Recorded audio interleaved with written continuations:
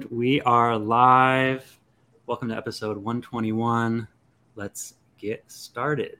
Welcome to Stream of Conscious West. Welcome, Heaven. Thank you for having me. It's a pleasure to be here. Yeah. I love your watermelon shirt. I just realized that. Does your hair match your shirt? Yes. Incredible. I just dyed my hair last night. Was it an impulsive thing? Or you're like, yeah, I'm gonna I wouldn't do this. say impulsive, but it was just kind of like on a whim. It wasn't like super planned. But I had thought about the idea of like, I've never done half and half before. It looks good. Thank you. It's giving Cosmo and Wanda. Yes, absolutely. I was afraid that the pink would look too red and it would be Christmas vibes, but I think it's pretty pink. It's a beautiful watermelon pink. Yeah. So we are getting to know each other. Heaven, TikTok is the ultimate connector. I heard someone say the other day that TikTok is kind of winning the social media world right now because it's showing us that it's a social media allowing us and giving us what we are interested in and not just who we know. Yes, it's so global, I think. I remember when I was, because I'm 23, so when I was like 12, 13, 14, that's where like it was the age of Instagram. That's where you would make friends. That's where you would meet people. That's where like my first internet friends came from, was Instagram. And it's so like the decline of Instagram as soon as TikTok took off, or even Vine's the precedent. Mm-hmm. Yeah. And I think you can see everyone trying to a little bit like TikTokify their shit, because that's like, I mean, in all reality, what it is that it's the most potent way to keep our eyes glued is to continue to like give us something we're likely interested in. And what we are interested in there's definitely a huge cross section, even just in our short little texting earlier today. Yeah, I think we've known each other all of 8 hours. Yeah. But we started following each other. I think you followed me back like 2 or 3 days after I followed you. Mm-hmm. And then this is all like with this week. Yeah. And the cool thing about TikTok that I don't think any other platform does is TikTok is so informational. I've learned more about like my mental stability and my mental like health issues, like how to manage that. I literally watched TikTok earlier today on my lunch break about how to manage ADHD. Like nobody talks about, everybody's medicated for ADHD, but they don't talk about how to manage ADHD. And so literally things like that, like TikTok and that's the thing is like there is like I've known I've had ADHD for a long time. I was on Adderall for like 6 months in college, and it was like, I was like, holy shit, this is like intense drugs. And then basically, you know, most of my adult life, I was self-medicating with weed. And really now I'm starting to see the ways that really was just like not at all helping me with my ADHD. It was just coping.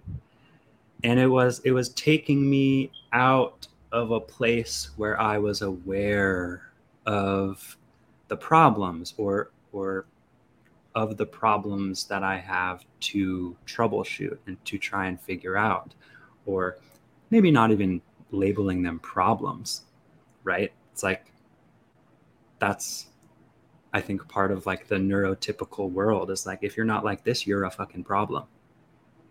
Yeah. Trying to fit like a square block in a round hole.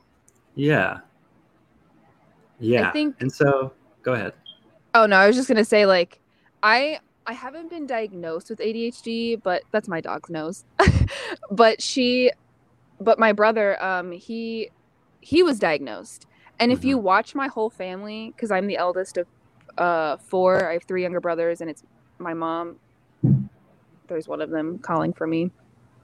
Um, he was diagnosed and he's medicated and all that stuff. And I didn't realize I was ADHD until I was like 20, because I went through high school. I went all through all of school being like, oh yeah, this is fine or whatever. But I did well in school, Hmm. but I had to have a specific amount of pressure. Like I had several weeks to write an essay, but I wouldn't write it until like 2 days or the night before because I could not get it done. I could not focus without that pressure.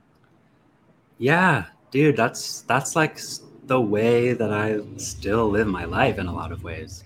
And I think that relates to the TikTok that we like started discussing earlier, Hmm. was like I need that outside pressure to force me to make a decision, because like the first job I ever worked, I worked there for 2 years and then I didn't leave until I was fired because like I Yeah. knew I should have left, but I could not leave until I was fired. And I think I don't know how that ties into ADHD. I just know that ADHD is behind it. Yeah, I mean it's like our operating system, you know? So it's behind everything. Yeah, And it's the lens we see through. yeah. Yeah, and I think even like the way that we think about, like you said, you did well in school. And like, I think on the looking at the ones and zeros Oh of yeah. my success, I would say I did too. But in my experience of it, it did not feel like that. Like the way that I could maintain a B average generally didn't actually, I don't think is actually a good measure of like my wellness, of the Absolutely. understanding. And you know another thing about the operating system is like the organization of keeping all of our responsibilities together. I mean, if like the main thing that we're handed is like take care of your schoolwork, come home with the proper stuff so that the people and the adults around you have evidence that you're doing well. And so I'm like, oh, there are other ways for me to provide this evidence without the evidence actually being a good gauge of me. Yeah, I remember I was probably in like seventh grade when I realized it. I can't remember where I heard it, but somebody said that grades are a measure of responsibility and not intelligence. And once I realized that, I was like, oh, okay. Because I just like, why? I don't, it just blows my mind that everybody's like, yes, this is a great way to determine where people belong in life, is this one size fits all structure. Like, let's have Mhm. everybody wear the same size shirt. No alterations. No alterations. You have to wear this shirt. And like a Wow. 4 year old has to wear an adult size shirt versus like somebody who's 7 feet tall wearing a women's small. Like, Mhm. it just doesn't. It's weird how we have to follow such a rigid do this, do this, do this. This is the timeline. This is what you need to do. This is how you do it. There are no exceptions. I was in I was in a college algebra my senior year and I just took it for funsies. I took it for shits and gigs. Because I was like, let me get ahead of the game. And the teacher Mhm. that I was with, I was doing fine with the math part, but I was almost failing her tests because I wasn't doing it the way she told me to do it. And I'm like, Right. you can't. If I'm getting the answer every time, why are you punishing me for not doing it your way? Yeah. Yeah. And I think like, it's like how projecting that onto like our current adulthood, it's like it's still kind of, there's like this feeling that there's still someone telling me how to do it. And it's like our conditioning, you know? Yeah. It's like my own lack of belief in my personal process. And this is where we get into it, because Yeah. it's so crazy the way we internalize things when we're so young. Every time somebody's like, oh, they were a baby, they won't remember, like, oh, she's one, she won't remember that. Like, no, we internalize it because we're always receiving feedback and stimuli. And so, okay, so the best example is when I was a kid, I always wanted to be a performer, an entertainer. I wanted to be a musician above all else. But I would have never, ever in a million years I didn't tell anybody that I wanted that until I was like 21. And even then it was like that was like my deepest, darkest secret. And I realized just recently that was because, like, I told people I wanted to be a dentist because I knew as a child that I would get laughed at or I would get told to be realistic if I had expressed that to my family or what have you. And that has affected me my whole life. And I think it then in turn makes me feel guilty because I was like, oh my God, you wasted 23 years being scared to do the thing that you wanted to do. And you could have started where Beyonce started as a child. And now I feel like I'm perpetually behind, which is crazy. And that's how I pretty much always felt anyway.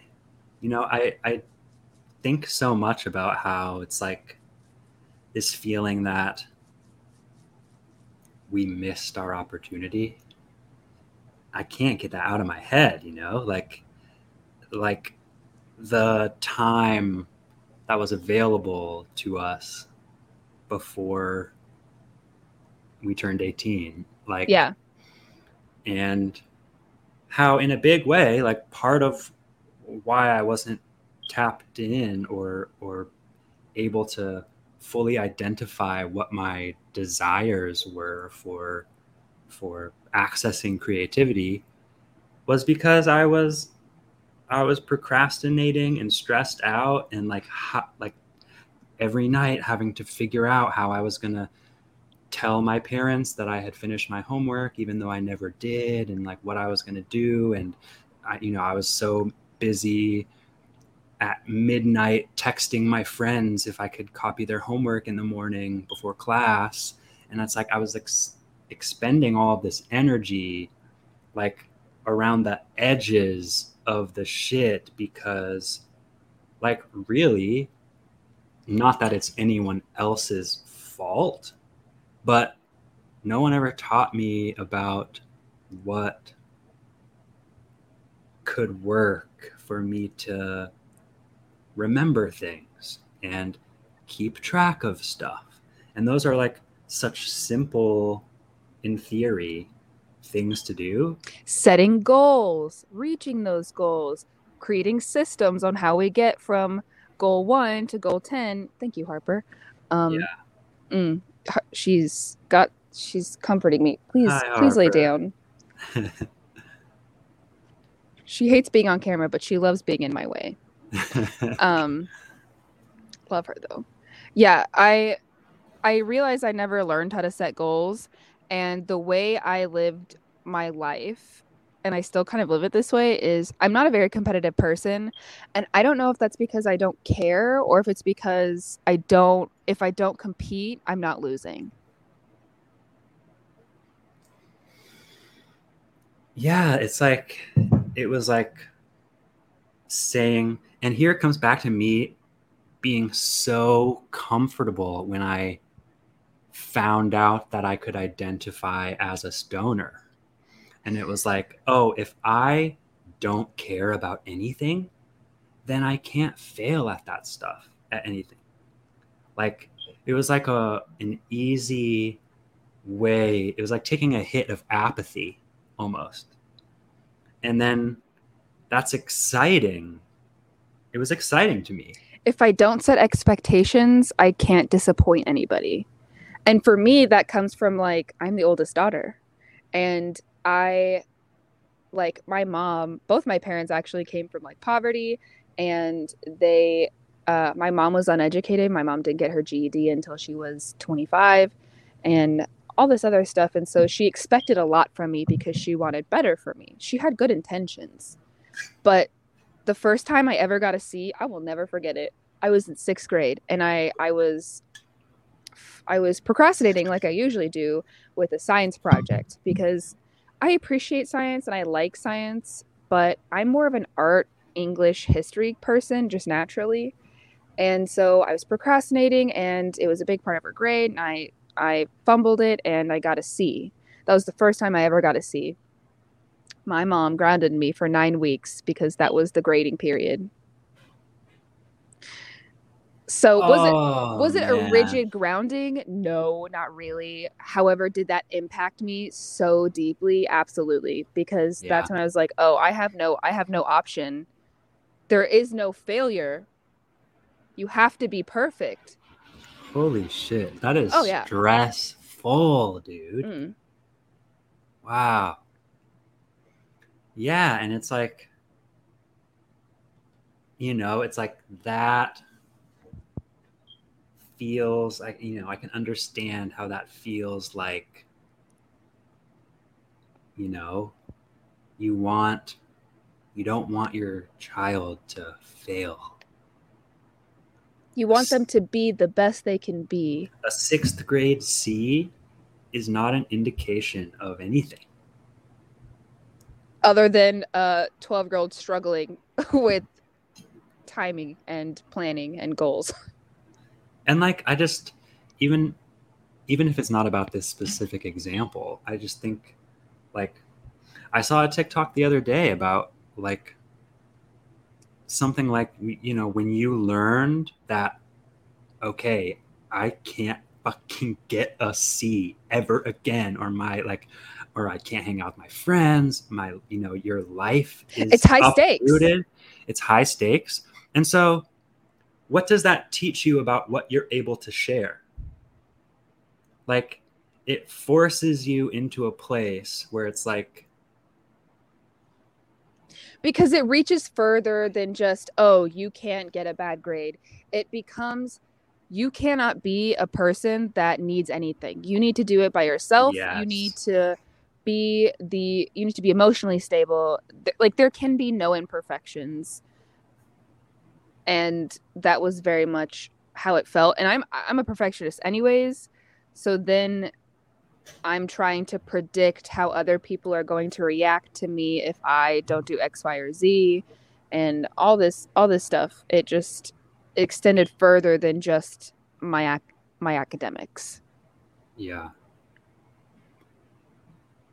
dude. And I think, like, I'm thinking about, like,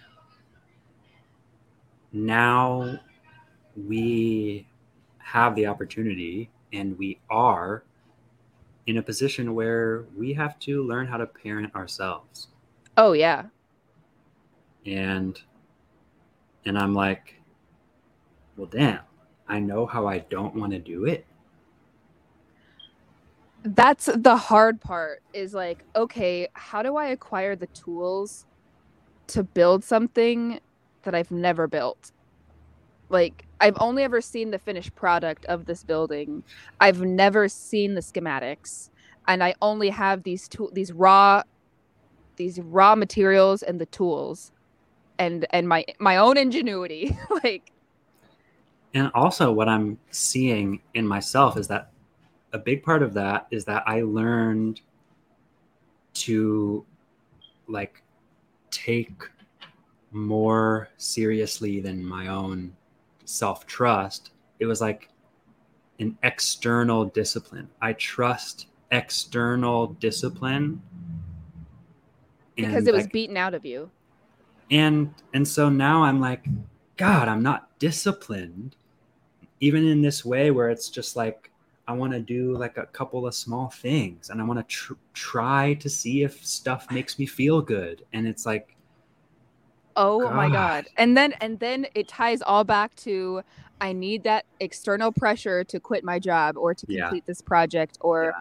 da da da da da. So then I always thought that I could never succeed as a small business owner, and it terrifies me to even consider a small business because I don't trust myself with being timely, and I don't trust myself with being so responsible for like serious stuff.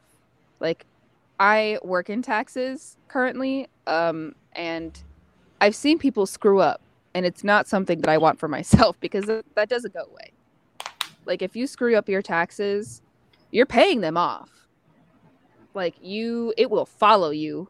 It will follow you with interest. Bro, that's like one of my biggest insecurities, dude.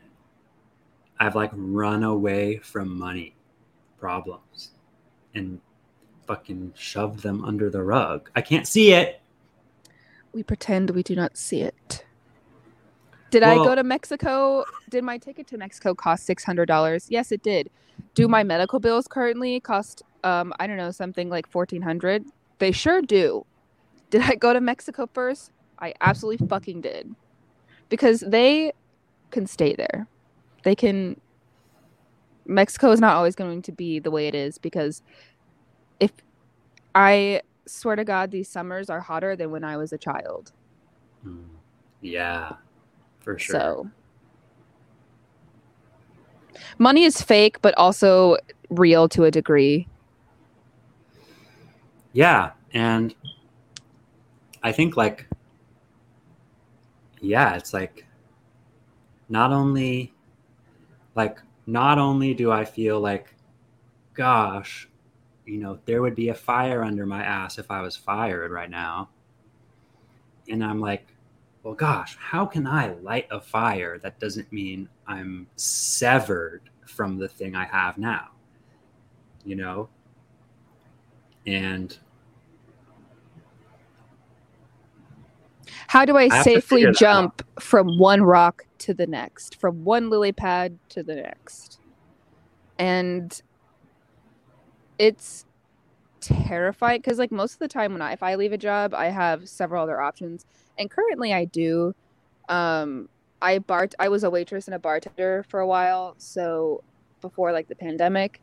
Yeah. And so I bartend on the weekend when it's open, but currently it's closed. And I'm not sure when it's opening back up. And then there's talks about, because it's a privately owned bar, it's a small like mom pop bar, and they're talking about it might close down soon because it's getting so expensive and all of this. So I have a plan B, but is it a solid plan B? It's a little too shaky for me to leap with faith. Yeah. And then like I get this urge as an intuitive being that like, hey man, if you jump, we'll catch you. You'll fall in a bed of feathers. Like I got the feeling that if I quit my job or if I put in my 2 weeks, within those 2 weeks or within the next month, something else will fall in my lap and catch me. But I'm too scared to fuck around and find out. Even though when I get a bad feeling about like a person or a situation, I fuck around and find out because I need to know if I was right or not. So why is it that I can do it with the bad things and be like, you see, they gave me a reason. They proved why I didn't like them, or this situation proved why I got that bad feeling. But when it comes to the good feelings and the good intuition of like, hey, jump and you'll go further than you think. Why? Like, okay for self-sabotage, but for self like propelling, it's so scary. Yeah, I think like like it's been a really interesting shift in my life since the pandemic because working for DoorDash, I have no schedule. And that's kind of the first job I've had where I'm not expected to be working ever. And so I've really seen how I just push away the work until, my fucking bill's due tomorrow. I should go work. And so it's like I've like in every way, it's like I'm afraid to quit because I still have to do it and I don't know what's on the other side of that. And then I don't want to work until I know I need the money for a specific thing. And so I'm just really like, I'm trying to be really kind to myself and, you know, not like settle into that, because that's not an overall comfortable way for me to live. I think it's become like my job feels like the homework I became accustomed to procrastinating. Wow. You know, like my bills are now the due dates for my homework, and my fucking job is having to fucking open up the book that I fucking never read and I hate it and I only want to do the bare minimum right before the test. And you're perpetually playing catch up, And whether I'm, it's I'm with playing bills catch or, up so bad, bro. and then like on top of having to parent yourself, you also have to grow as a, like, you have to take care of your inner child and then your adult self and then also your future self and then also any Yeah. any other responsibilities you have. Oh, read these books and make your own food and also grow your own food if you can, because there might be an impending apocalypse. Yeah. And it's just so much. It's just And so like, much. and yeah, so I feel like I'm in a position where I'm discovering so many things that I never wanted before. And now it's like, I'm like, we just moved to Portland. We have a backyard that has a garden and like, but it's like, I don't know how to make that a priority because I don't know what I'm doing. I don't know what to do. It feels like there's nothing in it for me because the payout is 2 months The minimum down the instant road. gratification Whew. is is really a bitch. And like all of these Yeah. things, I'm like, oh, these are simple solutions. And anytime I have a problem, I'm like, oh, this is a simple solution.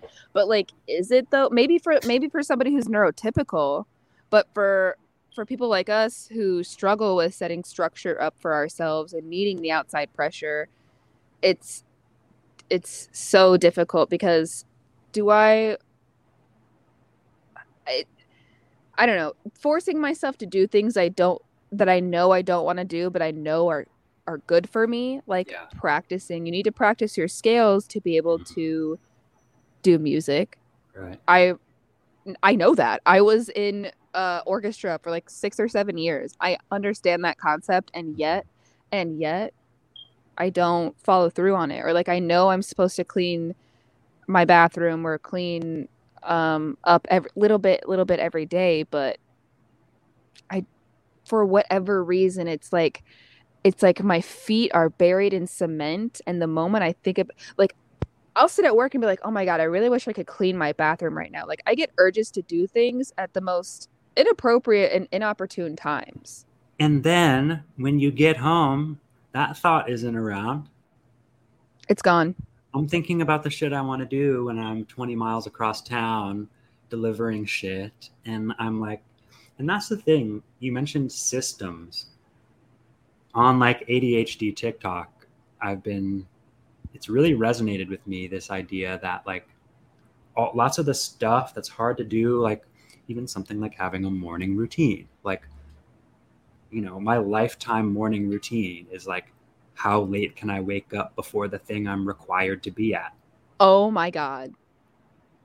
How late, and it comes back to like the catching up thing, is like how late can I stay up to watch this content or to do what I feel like I need and I didn't get time to do earlier that day? Yeah. And how late can I sleep? So it's so contradicting, and it makes me lust for being a small business owner or being a content creator or being somebody who is my own boss. But then I know that the reality is that if you can't handle this, how the hell do you expect to handle things that your reputation depends on? Mm.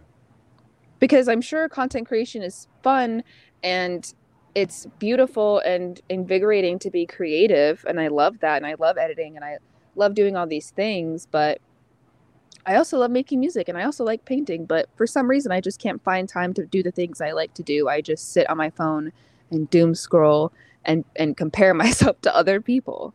And so it's now, like, this stage of my life, it's learning to pull away from that and mold myself with no influences and listen to what, like, my guts are saying.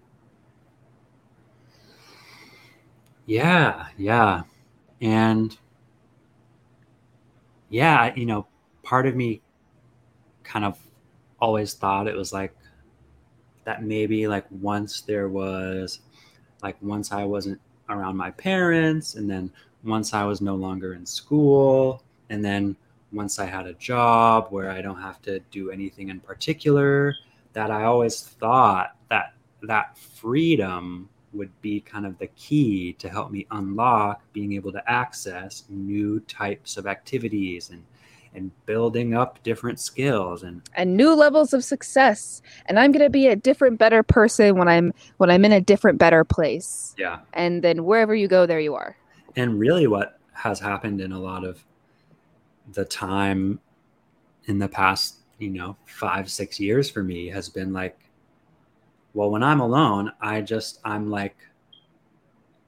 full isolation. I don't want to get up. I don't want to make food in my kitchen. I want to order DoorDash. I want to smoke all night. I want to play video games while I watch TV to have double stimulation. Like, I want to like get out. And it's like, oh, part of that desire of getting out is that I can't see the potential in my now for what's capable to be built or what needs the first brick right now. Yeah. Because of one brick, I'm like, fuck a brick. I don't need that shit. I need a house. Because I can't see it, And it's like, and I don't have the confidence that I'm going to show up 12 days from now for the 12th brick. So why start with this one? Why waste my time today? Yeah. Ugh. Yeah, and that whole thing feels like like the inner child is finally rebelling against all of these things that were forced onto us. All of these responsibilities that were forced onto us, we're now rebelling against because we can, because there's nobody there to teach you, or there's nobody there to tell you that you can't eat ice cream for breakfast. Right. But then you eat ice cream for breakfast for 4 days in a row and you're like, I feel like shit. Like, that's exactly what's happening. Bro, for me, it's tater tots. God. I'll have tater tots 5 meals a day.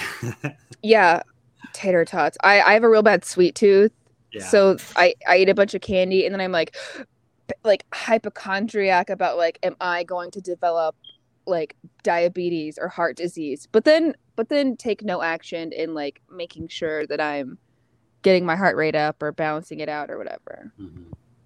I try to be conscious of that, but I don't know, it gets overwhelming, and I don't know how people are people full time. Like, how are you working a full-time job and also going grocery shopping and also cleaning your house and doing laundry and finding time to do the things that you love?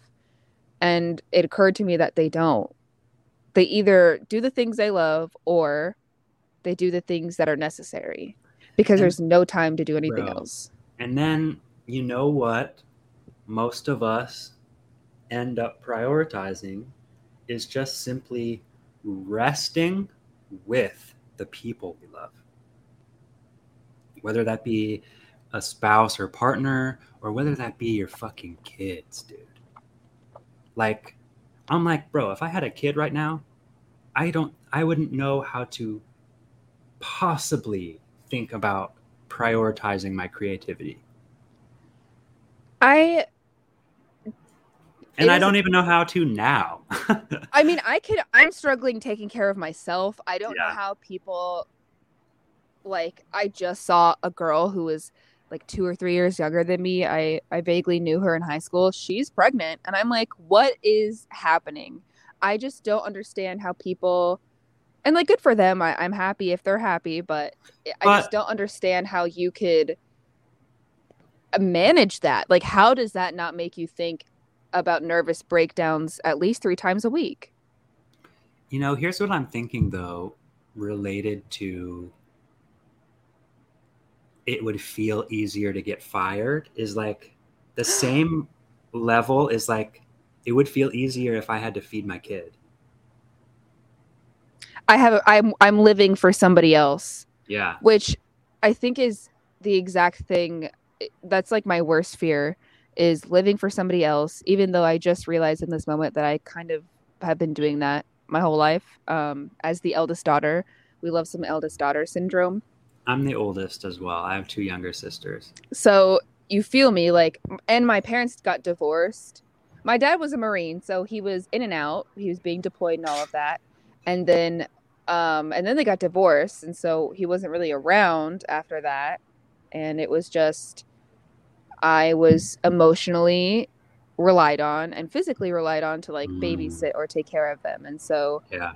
one of my biggest fears is not living for myself and living life the way other people have planned for me, like the picket fence and the house and the 2.5 kids and the husband and like all the stuff that's projected onto young people from such a young age, like going to school out the gate and being a doctor and da da da da da. Like, I don't want to do that shit. I want to travel the world and have experiences and be an artist and not have to subscribe to these things that are the standard of living. Like,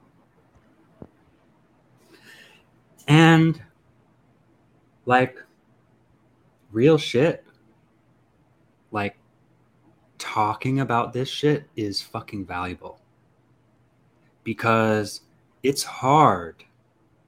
It's like it would be hard for us to think these thoughts without having each other to bounce them off of, because it's like real life, it's real time confirmation and community, I guess, like finding the people that are at similar vibrations as you. And I mean, back to TikTok. I mean, even without another person around, like we're talking into our phones, and yet I'm like looking in your eyes in your video, being like, hell yeah, that makes so much sense. And like, seeing people tell me, I never thought of it this way. Thanks for saying that. And I'm like, I'm thanking myself for talking it out the way I did. Yeah. Because I'm glad that I externalized those words because it's easier for me to understand them. My fucking brain is so muddled if I don't verbalize the shit I'm trying to think about. And like, I really do, when I like break and can kind of see past all the layers of the ways that I feel inadequate and that I don't, and the parts of me that thinks I can't do it, that I really believe my living can be talking to the internet. It's crazy how much more I believe in myself when I'm talking to my friends than when I'm at home alone and just being like, it's just not good. Like, I just never think it's good enough. And I back to the, well, you got to see you're grounded for 9 weeks. Like, if it's not perfect, it's not good enough. And if it's not good enough, you can't see it. Oh, wow, bro. I wonder if her iPad died. Wow. Oh, we're back. Wait. Okay. Here we go. I don't know what the hell just happened. I don't know, but you cut out like at the end of a point. It was like a perfect cutoff. So So now we're back and everything's peachy. After this commercial break. Yeah. Well, yo, real talk before we move on. Did you listen to that song I sent you? I did. It sounded like plants dancing. Whoa. Damn, that's so cool. You know what it reminds me of, actually, now that I'm thinking about it?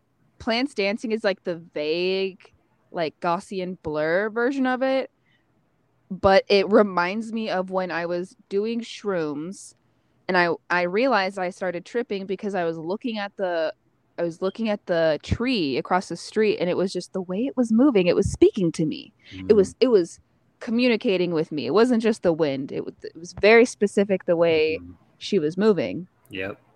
So that's what it reminds me of. Damn, that's like the highest compliment I could ever hear. Yeah, my pleasure. It was great. It made me feel like, wow, I should start doing demos, because I have lyrics, and sometimes I'll do lyrics and melodies, but getting as far as demos and like instrumentals, that's where I have a little bit of a roadblock. And up to this point is where I have a roadblock. Like, that whole song was freestyle, and I just recorded it, and then I added harmonies and shit. Incredible. And that's been the avenue for my creativity ever since I was 16, was freestyle rapping. And so for years, I have felt so down on myself and so inadequate, because when it comes to the sitting, making it, doing something with it, and putting something together that's so actually overwhelming, I'm just like, and I could just never get over that hump. And like, making that song was like literally like 4 hours in GarageBand for the first time ever, and I haven't sat back down since that day. Can't top this. I feel like if I had the resources that Beyonce or Halsey or any of those like Billboard 100 artists had, I could be making banging shit. But then I catch myself like Beyonce has been doing this for 20 years, and she started when she was like 8 years old.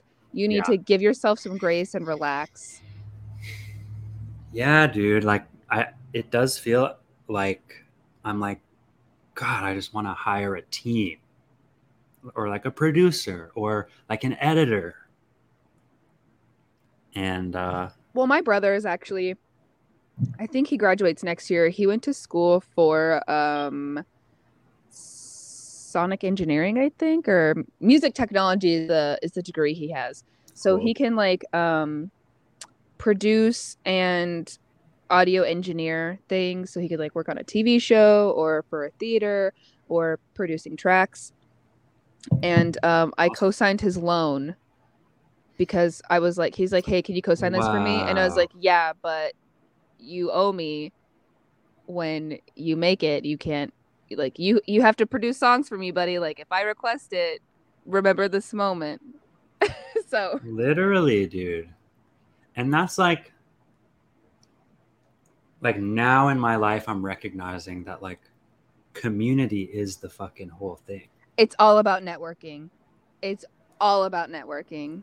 My mother would drill that into, I was socially anxious as a child. I was just so terrified of saying the wrong thing or being around people I didn't know, because I just didn't know if I could trust them, or like, I don't, whatever it was. And my mom was like, you got to stop doing that, because it's all about who you know. It's all about who you know. It's all about networking. And networking has gotten me a lot of opportunities. And the first time I really saw it come to fruition, like in such a real way, was when we got to stay in Thailand for 2 weeks, because in this nice penthouse type situation, because my mom randomly chatted up this woman at a bar who was sitting alone. And then 4 or 5 years later, we're visiting her and her husband in Thailand. Wow. I love Thailand. It was beautiful. I lived there for a year. Did you really? Yeah. Did you live in Bangkok? I lived an hour south in a small town. Really? Yeah. How did you end up doing that? Oh, okay. Yeah. Was it like a study abroad thing, or was it like right out of college, I want to travel this, No, I'm going to teach English? I did it just the full year right before the pandemic. I flew back to the States like right when the pandemic hit. Wow. It was crazy. Yeah. Wow. Yeah, I was like walking through an empty Seoul, South Korean airport. Like, We were the only people in the whole airport. It was insane. Oh my God. But Yeah, Thailand is cool. And I want to say real quick that like I am like so turned off by the word networking because it sounds so businessy to me, and it sounds like connections for connection's sake. It sounds like how am I going to use this accumulate person? the business cards to use them to climb A means ladder. to an end. And I understand that that's not really what it is, but yeah, I think like, yeah, definitely like the opening yourself up to strangers, which I'm happy to report we no longer are. Love to see it. You know, Love making like friends. that's the shit. And it's like, yeah, it makes me think of going to a networking event, which seems so like skeezy to me. So I can rub elbows with the rich people. Right. But yeah. I think I had a thought in it and it ran away from me. Fuck, what was I gonna say? Oh, fun fact about me, I see everybody as an extension of myself. I don't know if that's like a conceited thing to say or a very enlightened thing to say, because cue my little cuppy. But I definitely think enlightened. Yeah, well, and like I recorded this TikTok in Mexico. I was there, but I never posted it because I'm a perfectionist, and so I was like, I need it to be said this specific way. So at least 7 videos are sitting in my drafts about this concept. But fucking post it. I will. I'm telling you. But I had written down, I want to go to Mexico with my friend Matthias because he's from Mexico, and I always wanted to go. My dad's Mexican. And literally a week later, I just randomly write it down, not even thinking or attaching anything to it. A week later, he's like, hey, do you want to go to Mexico with me and my dad for my grandma's birthday? Like, all you have to do is like pay for your ticket. Everything else will be taken care of. And I was like, very much yes. It's supposed to be 11 days. I stayed for, I think 20. I think I was there for almost like 3 weeks because I lied to my job and I said I got COVID. So I came home to like no PTO or whatever, but whatever. And there was a point to this. What was it? Oh, the TikTok. So basically, if we're all made of the same thing, like if everything in the universe, we're at our smallest, most basic level, are made of the same thing, like the pieces of atoms, the pieces of protons and electrons and neutrons, we're all made of it. Mm-hmm. So we're all connected. Like scientifically, we're all connected. And science has proven that the universe is ever growing. It's constantly expanding. Yeah. Which to me says that the universe is a benevolent one, not a destructive one or malevolent, because we would see evidence of it being destructive. We wouldn't, it wouldn't be growing, it would be decaying. And with that being said, if I'm a piece of the universe, why would the universe not want me to win? Why would the universe not want itself to grow and expand and reach levels it hasn't before? Like, of course it wants me to experience what I want to experience, because that's what the universe wants at the most basic level. Yeah, it's like, yeah. And I think thinking about like, first of all, do I know what I want to experience? Like, have I given myself the space to really dream? And even if you had, would you have dreamed big enough? Or would you have, like, how can you dream about doing something that you didn't know about until 5 years later? You know what I mean? And I also think, like, when it comes to, this is kind of circling around the idea of manifestation a little bit, right? And I think in a way it's like something that I never learned growing up, but like that's kind of also what prayer is a little bit. Is it's just like you're just thinking about what you want. And I think the most important And thing is like, asking for it. I think it's recognizing that like we are not going to be in control of how it comes to be or what it looks like. But in the act of having a particular dream and goal that we are thinking about, visualizing, and the most important part, and this is like actually what I think it is, and it's the reason that we need to be specific about shit, is because the specificity of our dreams is how we allow ourselves to think about what the feeling of having our dream would be. And Like it's when you're writing actually a the novel. feeling. Yeah. Yeah, you want to give those descriptor words to put the reader in the space and get lost in the book and lost in the experience and feel what the characters feel. Yeah, being specific about it. And so like I don't know all the forms that are in the opportunities that are going to come to me, but if I think about that, I want to think about how good I will feel when they do. And then that feeling may not be accompanied by the dream I had visualized, but it will be better and it will be different. Exactly. But that feeling will fucking come.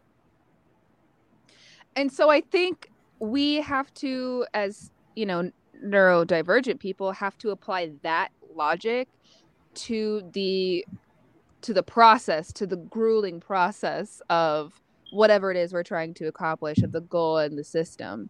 You know, like when we start making music, like applying that this hard work and effort is going to produce something that is going to bring this a great feeling, like following that feeling of, oh, this excites me, oh, this is making me feel a way that I love, chasing that. Because have you ever gotten into like human design or anything like that? Yes. Woo! I was thinking about asking you that earlier, but I thought it would be a shot in the dark. No, I was like, it's gonna come up in the conversation. We'll eventually get to a point where it'll happen because I am an astrology bitch. I started with tarot. Yes. And then I maneuvered my way into astrology to where I like. It's strange because I started with tarot and I like was really understanding it and liking it, and then I dropped that for a little while, and then I picked up astrology and I really understood that and did that for a while, and I had to drop that because I was doing my full-time big girl job, and then now I'm starting to see HD and like picking that up. So eventually they all come together, and I'm like the Pikachu meme. So you brought up human design. Is there like a particular aspect to your design that has like that's been like a light bulb for you? I think so. I'm a manifesting generator. Cool. Thank you. And I think when I learned that we should be following our excitement, I was like, holy shit, why did it take me so long to think about that and really understand it? Like, it's one thing to be like, yeah, follow your excitement, follow your bliss, but then it's another thing to embody that and really feel it in your body how it's supposed to be, at that like cellular understanding. Yeah. And that concept is what, like, that concept of following what makes me excited, and also the other concept that I just explained of like we're all connected and why would the universe not want us to win or give us what we want? Yeah. They like converged and came together, and I was like, holy shit, this is a secret to the universe. Same thing with like Abraham Hicks. You know, they also are like, just do what makes you happy. Who the fuck cares? But I'm like, my bills care. And then it comes into like, you just have to have faith and trust. Harper, please. She's like, exactly. You have to have faith and trust that when you jump, you'll fall into a bed of feathers.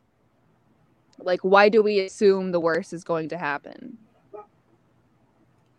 Yeah, I just had this image of like, you know, the fool Mm. tarot card. Like it's like there's a type of leap there, right? And I just had this image of like my fear is like halfway into the jump, being like, ah, and then falling, right? Be It's like, just wait, like, wait, I didn't mean it. I didn't mean it. I didn't mean it. yeah, and just like not being able to take back the leap, but then stopping my momentum because of the fear, It's and then that leading to something worse than I could imagine. the fear of change is really, it's really crazy how it's almost like an innate human response to be scared of change. When change is God, the only constant in life is that change is inevitable. Like, Yeah. why we fight it so hard is kind of wild. Like, I used to think that I was like, oh, I love change, but I only like change when it's forced on me. To ask me to change for myself with no other outside forces, I struggle with that. I Yeah. don't know. And is it because my relationship with myself could be better? Probably.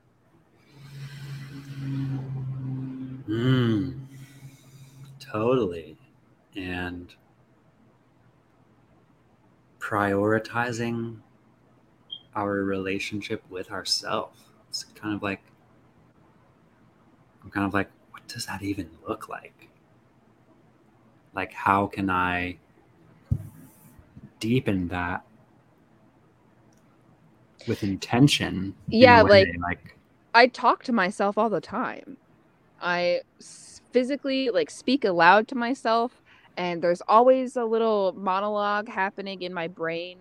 There's always a voice or two having a conversation. So I'm I have this illusion that I am close with myself and I know myself well, and I have a relationship, but it's more than just speaking to yourself, and it's more than just like taking a bath every once in a while or putting on lotion. I don't know. There's so right, many right. layers. Yeah. Yeah. And like, I'm thinking a lot more right now about like the ways that I feed myself and how a lot of my life it's been very mindless, and it feels like a huge undertaking to like, you know, make lots of my own stuff. And it's like, I think part of it is as then I'm like, how do I have time for anything if I'm going to make myself a big meal every single day? Yeah. Like, especially like trying out stuff that I see on TikTok that I'm like, I could do that, but I don't know where to start, and I don't have this one thing and I don't know where to get it. So then I forget about it. Or a simple task like making I can't remember what I was making, but it should not have taken me like it should have taken me an hour at the most. It took me fucking 3 hours, I think. Like, Yeah. why? Because time moves differently for me. I perceive time so differently than neurotypical people do. Like, I'm late all the time. And I used like it's a running joke that I say, "Oh, I run on Latino time," because they're notoriously late to everything. Well, it's not even that they're late, it's that they have a very like I'll get there when I get there outlook on life. Mhm. And thank you, brain, for completely eradicating that thought. I mean, that's how like most of the world is, to be real. I want nothing more than to live outside of the United States. Bro, I'm clamoring for that again. When I Like, was when I go was ahead. 9, thank you so much. When I was 9, I moved with my family to Chile, which is Oh, Chile. We lost you at Chile when you were 9. Chile. Um, here we go. All right. and we're back. I lost you at Chile. Chile. So I lived um I lived on the coast of Chile, and that's the west coast of South America, and I lived there for a year, so I turned 10 over there, and that was the first time that I'd ever really been out of the country. Like, I'd been to Tijuana, but I was so young, and it was an experience that I really enjoyed, but it made me realize what I had and the reality of America, because for whatever reason, when I was a child, I was just like so into being patriotic. And then I got there. I had a little red, white, and blue bikini bathing suit thing as a child. Yeah. And little did she know. And we got out there, and my dad was like, hey, you can't wear that on the beach anymore. Like, you're going to have to get a different swimming suit. And I was like, well, why? He's like, foreign countries aren't really huge fans of Americans. Like, they could take you, they could abduct you for money, or they could just abduct you. Like, you should just not advertise that you're American. I was like, oh, okay. And then I started seeing it from like an outside perspective of like, hold on, wait. Wow. Wait. Yeah. It was crazy. But since then I've been to like Thailand and Jamaica and the Cayman Islands, Cozumel, Acapulco, Mexico City. I'll go to Costa Rica in March. I'm trying to see the world before it burns. Yeah, dude. When I was in Thailand, my roommate was a big scuba diver. Ooh. It is. And she was talking about how like a lot of the Southeast Asian islands are like natural disasters, are like a new everyday type shit.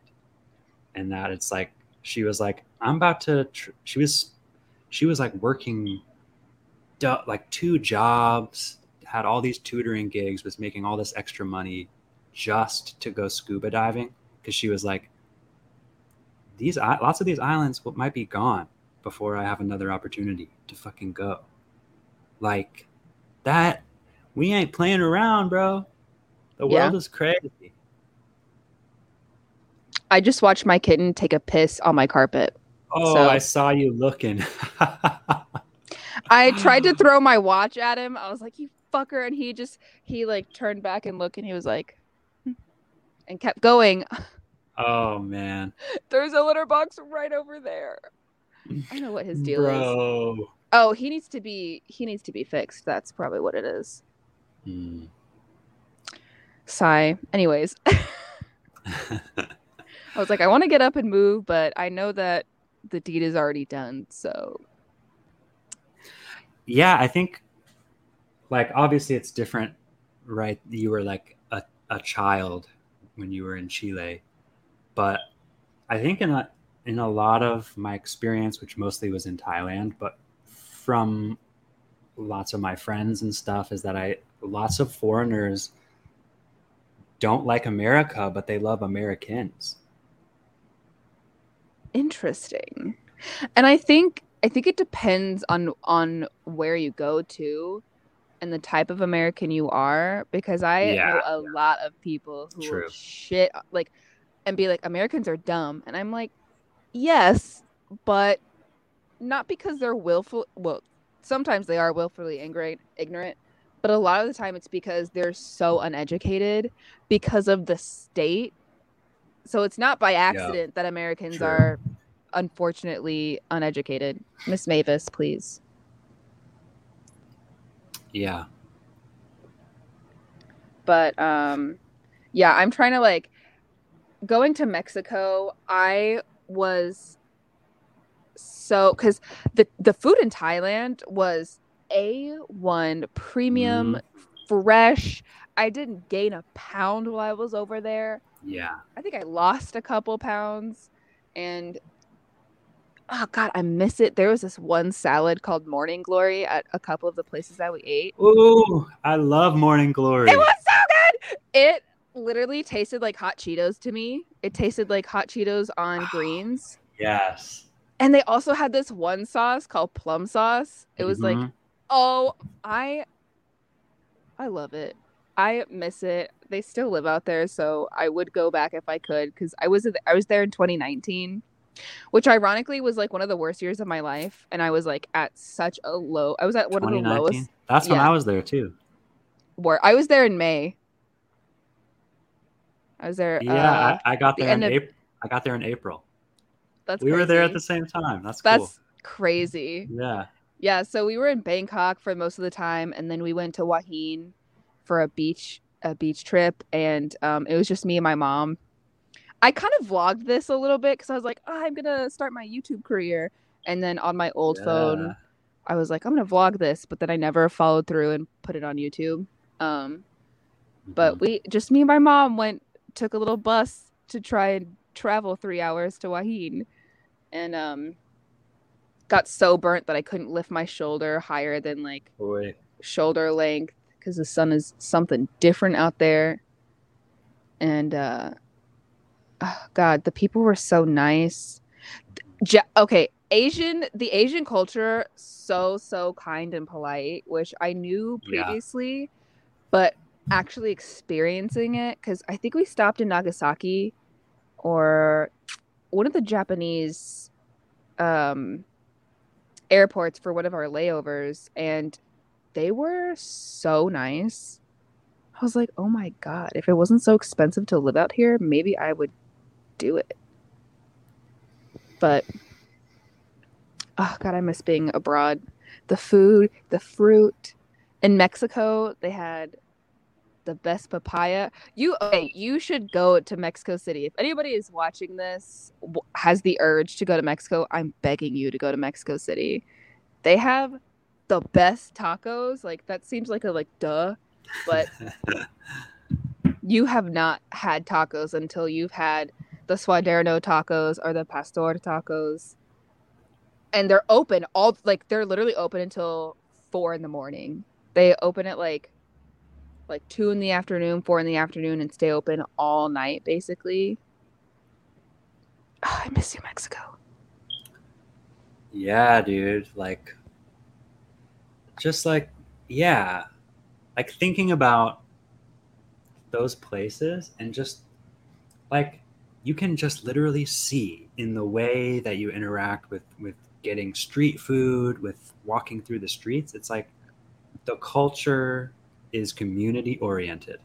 Yes. And it fucking blew my mind. Like just how it highlighted, like I knew my neighbors. We were like the only foreigners on our little street in our small town, and like I couldn't really, none of our neighbors spoke much English, so we just learned the pleasantries. But like we hung out and we said hi, and like everyone was like all night, everyone was just hanging out on the street together. And like I was just like, holy shit. Like I've never known any of my neighbors in my whole life the way that I got to know and love these Thai people with whom I could barely communicate. Like, Yes. oh, In Mexico, they say hello and goodbye to everybody. Like it is the proper thing to do. When you walk into a room, you say hello to everybody, regardless of whether you know them or not, and then you say goodbye, regardless of whether you said hello or you know them or not. And it's interesting, actually. I just thought about it today. I saw so many people walking out from work just looking down, whether they were on their phones or just literally looking at their feet as they were walking. They were just so to themselves. when Whereas, today? yeah, today. Whereas, like Oh, in cool. Mexico Gosh. or even Thailand, like in Mexico, they will say hello. They're very friendly. They will say hello and start like bantering with you or whatever. Very polite. Like if I see you or we're in the same elevator or we're passing each other like ships in the night, they will acknowledge you. In America, it's very different. And I, I used to think I liked it like this, where I just keep to myself because everybody is a threat. But Right. I'm starting to realize that maybe I was lied to. Like maybe not everybody is a threat. And Mm. maybe I'm stopping myself or preventing myself from experiencing certain things, which I'm 5'4" and a woman. I am female presenting, so you have to be careful and aware, but also at the same time, at what cost? Yeah.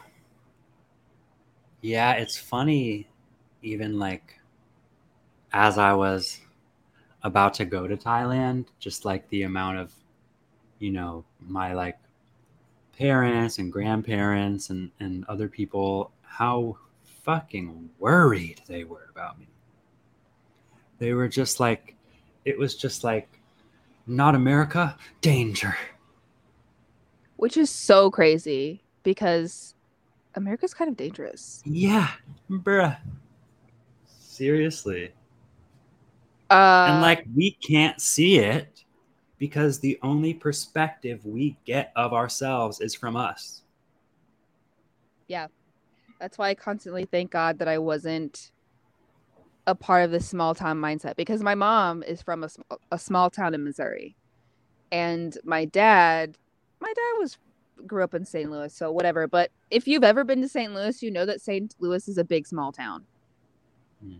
Like St. Louis is not what it used to be, and I think Kansas City might be bigger. I have no idea, but I I have had so many people be like they can tell that I'm not from around here just by the way I behave or whatever. And first of all, I love that for me because I would despise being recognized as a small townie.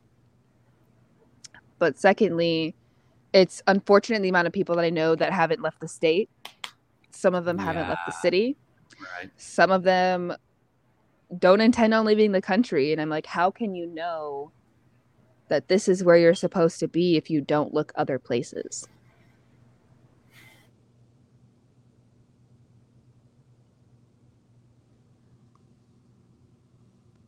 Why does my iPad do this to me? Oh, I think Oh, my Wi-Fi is maybe my roommates started watching TV downstairs. work. I hope it's So good TV. better be. What was I just saying? I'm Oh so well. sorry. I have no idea. We were talking about Oh, I was just saying like it is a privilege to be able to leave. yes, That is true. And I have to remember that, you know. or to have the courage to leave even. Because sometimes people have the True. means, but they do not have the desire because they like being a big fish in a small pond.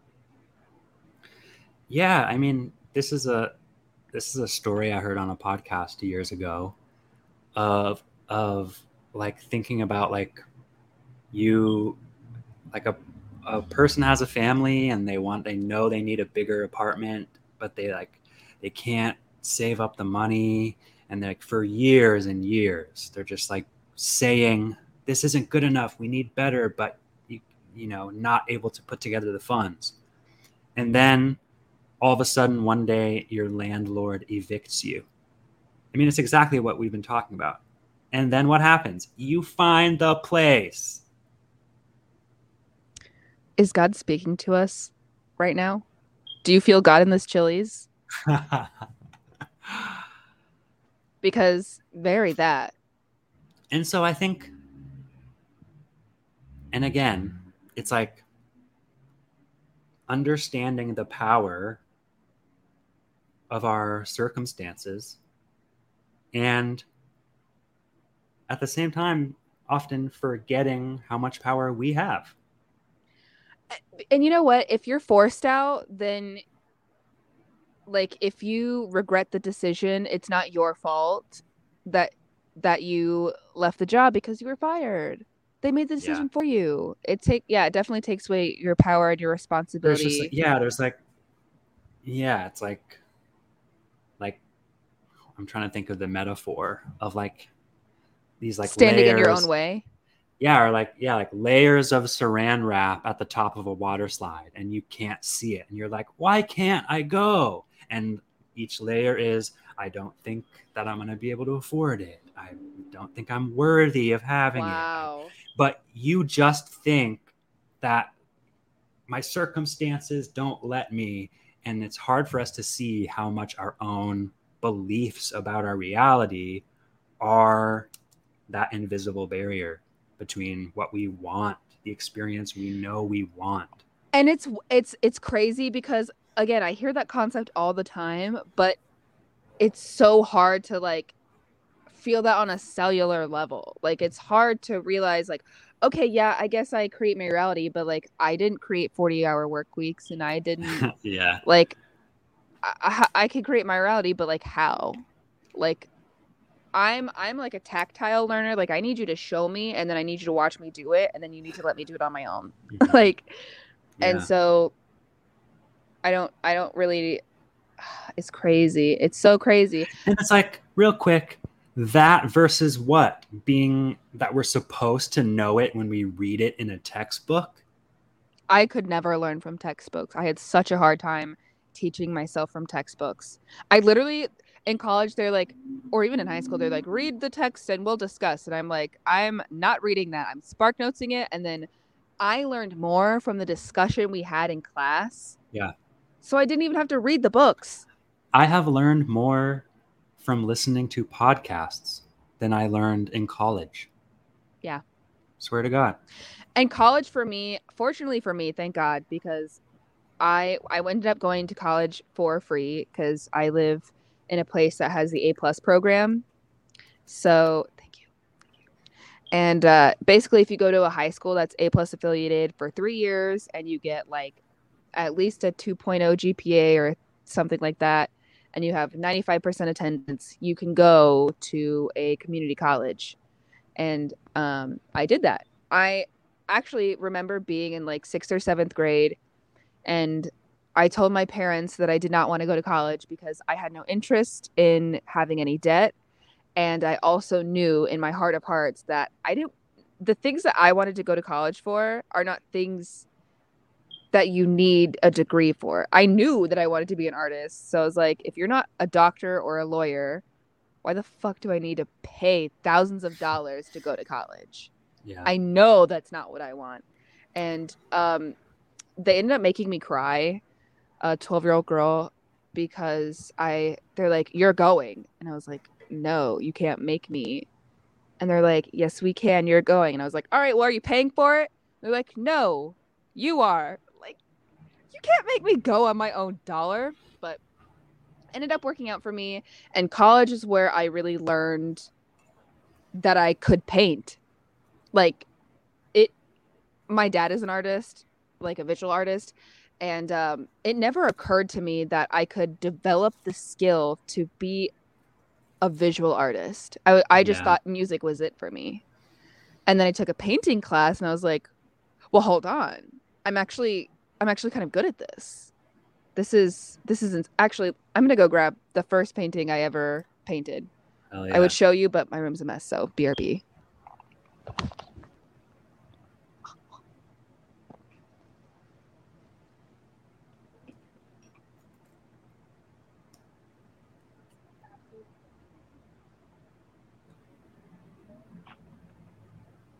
Piece of work.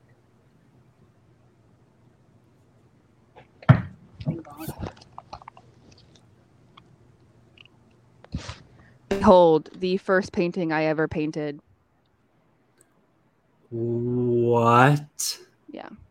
Why is it crooked? There we go. I want to see if...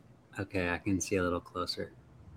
Oh my God, that is freaking epic, dude. Thank you. And this proved to me, the skull specifically, how do you do things in the mirror? I was like, I'm an artist? Like, I was shocked that I could do something like this. And this is oil paint, and I was like, it just fucking blew my mind. In that class, the teacher that I studied under, she was incredible. She really broke it down for me and made me realize that everything in life is a skill. Everything in life is a skill, which means everything in life is something that can be learned to do. It's not like nobody's inherently, Right. you know?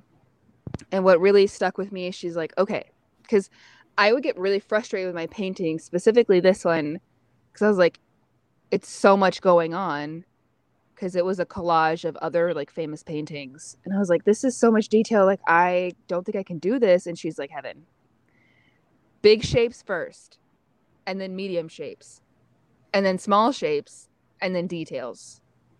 And then you're done.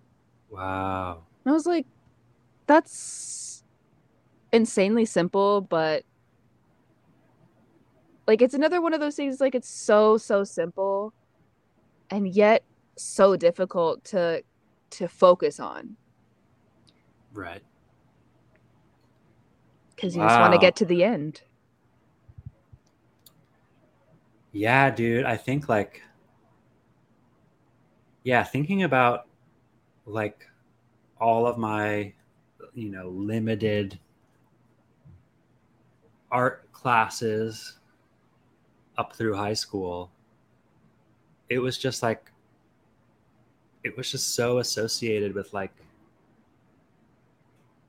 it wasn't in touch with the creative side of things. It was like art assignment class. Yeah. And so I never trusted myself in it because there were rules and expectations. And so It makes it that so completely rigid. just like took away any belief that I had. And I look around and other people are getting it. And I was just like, again, well, I don't care because I think I suck. So I'm not going to care. So I don't care about the fact that I think I suck. The image I'm getting from that is like, it goes back to the ADHD, where because it has these specific set of rules, you're like water in a vessel. Like, I'm gonna meet those rules. I'm gonna cage myself into this shape because that's what you're expecting of me, and that's the box that you're putting me in, and those are the rules that are being applied. Yeah. Versus like freestyling, which I actually used to meditate like that. So with drawing, I would smoke a little weed. I would sit down and I would just let my hands move. And anytime I like tweaked out over, oh, it's not looking good, it's not pretty, it's not this, I would tell myself, relax, we're here to enjoy the process and let go of expectation. And I would create things that I was like, holy shit, I had no vision for this. It just brought itself to life with my hands. And I think that's why you and I really enjoy not having to like have any rules. Like for me, writing is easier when I don't have a beat sometimes, because I can go anywhere with it. There are no limitations, only my creativity. Right. Yeah, and I think like there's like the feeling of like with that song I made, I was like, oh, like in the way that I freestyle, there's a way that I can like be in the creative space of, it was like my creativity always took place on the stage of someone else's music. And recognizing it was never exactly what you envisioned or exactly what you wanted it to be. Yeah. Because I like freestyling on beats on YouTube, but they're never the genre that I want them to be. They're never the, like, I can't explain what I want, but I know that it's not that. Totally. And that makes me think about like the networking possibilities within TikTok. Like even just in the past like 2 weeks, I've been like connecting with this musician and like other people, and like just understanding that like the way that community will come to me is by allowing that community to see who I am first. Putting yourself out there. Yeah. Like it's not going to come any other way. Like And that's the thing. It's like to like anything that I want, like, you know, the desire to have a deep conversation with someone who I think we would have a cool conversation. It's like I have to initiate a lot of the time. Mhm. And like, and this is a huge lesson I learned from my roommate in Thailand, because I was very much like I was like such a tiny child to myself now back then, How where old I were was you when you were over there? 25, and like what I learned from Andrea was like you can just invite people to hang out all the time. Like we had this group of foreigners who we were all teaching, and like every night I would just be in my room watching Netflix or working on my lesson, and like like 6 nights a week she'd be like, hey, I'm inviting everyone to come to dinner. Hey, I invited everyone over. Hey, you want to come to this thing? We're going to go see the soccer game with my Thai friends. And like I was like, yeah, all I have to do is say yes, I'm there. And Yeah, to understand that that's something that I can offer you and I can offer us, like it's exciting to say yes to something cool. yeah, or new opportunities, like things you'll never be able to do again. Yeah. When we were in Thailand, actually, we were on Khao San Road, and Yeah. we were at this one restaurant, and this server, this gentleman server, he was so sweet. He was so cute and nice, and just very vibrant and smiley. And he didn't speak very much English, but my mom was like, "Do you want to come out with us later tonight? Like, we're gonna come back and party, and do you want to like meet Wow. up and show us where you like to go?" And he surely did. He was like, "Yeah, I get off at this time," and we didn't talk about a lot. We literally just sat there and smiled at each other pretty much the whole night. But we met up on the road, and we had a few drinks and listened to some music, and then he was like, "Okay, come where I hang out." And he Yeah. took us to like this hole in the wall. We would not have found it on our own, Right. but it was this like exclusively Thai bar. Like me, my mom, maybe like two or three other people were American, like non-Thai, and it was just full of Thai people. And it was so interesting. I was so grateful for that experience, because as I was at the time, I was uncomfortable with myself because, like I said, it was a dark time, but it was so cool to see how other people commune and vibe, and how at the end of the day we're all human beings, and so we all have something to relate to, which is Yeah. why it's so cool to talk to literally anybody, because regardless of what they have to say, there's absolutely at least three things you can relate to with any given person, Yeah. and that's humanity. It's beautiful sometimes. Yeah. We're looking to share with others. And when you share with other people, you also learn about yourself. Yeah. So crazy. And another thing that I was thinking about earlier was, now, because of this conversation, I've learned a few things, and I've made a few like connections in my mind. So there's literally been synapses in my brain that have been created, and neural pathways that have probably been created because of you. Mm. So in theory, there is a piece of you within me now, Yeah. and I'll carry that through my life until the day that I die. Yeah.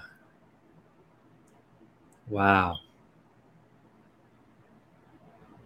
Epic. Incredible, even. Oh. So we taking a leap or what? Oh, absolutely. I think tomorrow I have to put in my 2 weeks. Here's another thing that I was thinking about today as well. I It's crazy how I gaslight myself. Like, I don't see people talking about it a lot, but how often do we really gaslight ourselves? Because the amount of times that I have known a person or a situation, or in this case, a job, was no longer meant for me, that it served its purpose, or that I should not even touch it with a 10-foot pole. And then I'm like, maybe you're just not grateful enough. Maybe you're just not in a positive, maybe it's your mentality, buddy. Like, maybe you should be grateful for this like decent paying job, Right. and just, you know, pick yourself up by the bootstraps and feel good about it. Like, force yourself to feel good about it. And it reminds me of, oh wait, that probably comes from my mom, because I told my mom that I was like, hey, I'm thinking about putting in my 2 weeks, because we're not allowed to wear shorts or jeans with holes in them. And so I'm like, fuck, I need to find some clothes to wear today. And I was getting frustrated. And I was like, hey, man, this is too much. I just feel so restricted in who I am. And this is like kind of the straw that broke the camel's back energy. And I was like, I think I'm going to put in my 2 weeks. And she was like, you better have something lined up. You better not have another job lined up. And I'm like, and then she slips into this whole, because we work at the same place, she slips into this whole like spiel about how basically you're going to be miserable at your job, and that's just a part of being an adult. Just deal with it. Oh, Like, killer. Oh my God. I don't think she understands the way that single conversation just. Oh, we lost you again. Sorry, guys, for the constant interruptions, but heaven keeps coming back, so we're chilling. And we're back. Hey, So, don't step on that. Yeah, so but I don't think you understand that single conversation. Yeah, that single conversation like broke my heart. I realized that, unfortunately, without her realizing it, she's my op. She's literally my opposition. She's standing in my way. Bro, and also what she's admitting to you is that she's miserable. No, genuinely, like even in that moment, as upset as I was like, all I wanted was you to support me. And then she retorts with, I do support you. I pay the rent in this house. I pay for the food. I pay all this. And I was like, Mom, I want emotional support, because she assumed when I asked for support that I wanted financial support. Yeah, because totally. Why would you even think that your eldest daughter would ask for emotional support? That's just how irregular it feels. You're an adult. Yeah. Like, as soon as you become an adult, it's deal with it. Because I feel like when I was a kid, it was like, you can do anything. But now that I think about it, I don't know that I was ever told that. Which is why, rounding back to it, I wanted to be an entertainer and a performer, but I knew that I just knew somebody was going to tell me that I need to be realistic. Or, oh, that's so cute. What do you actually want to do? Yeah. And so to have her, like, to have your mother, because unfortunately we're all seeking our parents' approval until you realize you do that and you decide to not do that. Mavis, please. My cat. I just wanted her to say that she believed in me when I didn't think I could do it, when I didn't think that I could, you know, survive this. You know what I mean? Yeah. And she literally did just say, I'm miserable at my job too, but I'm doing it. I'm like, but you don't have to be. You don't have to be miserable. Oh, man. Yeah. But then I called my dad and I was like, hey, Dad, I was literally like crying in the like parking lot of my job, like in front of people. I was sitting at the little bench, and people were passing me, like walking into work, watching me like just like sob on the phone with my dad. And he's like, dude, that's not true. I was just like, I just need to hear it. He's like, yeah, that's not true. Life is not about being miserable, and you do not have to work a job that makes you unhappy. Like, you should prioritize being happy in life. It was such it just pulled the rug from beneath my feet to know that my mom, without even thinking, was like, heard me say that the job makes me miserable, and then was like, suck it up, buttercup. Like, you said that to your child. What happened to wanting better for me the way you pushed me when I was in 6th grade, man? Right. Yeah, it's like, It was insane. yeah, it's like, would you tell your 6th grader that when they tell you that Settle for less, baby. going to dance class makes you miserable? Sorry, I already paid for the dance class. You have to go. You need to stick it out, man. Yeah. Ugh. You can't be a quitter, which there is a fine line of like being a quitter. I agree. Yeah. And I think that comes back to like the gaslighting thing where I'm like, am I a quitter? Is it my mentality? Am I being biased in this situation? Like, am I biased on trying to quit my job because I'm unhappy with my home life or I'm unhappy with something outside of the job? And then I'm like, no, because I hate waking up to go to the job. Like, I just don't want to go in. And then when I go out for lunch to sit on the lawn, I'm always like, is this the day that I just don't go back inside? Is it today? So yeah, and then you hit those moments of like, yeah, today's the day I'm gonna quit. I'm gonna put in my 2 weeks. And then you like, as soon as you get back into the cubicle, you like shrink down. You're like, I don't know. This pays me enough to survive. So I better just shut my mouth and be grateful. Yeah, shut my fucking mouth. How dare you ask for more? I was just gonna say, who am I to ask for more?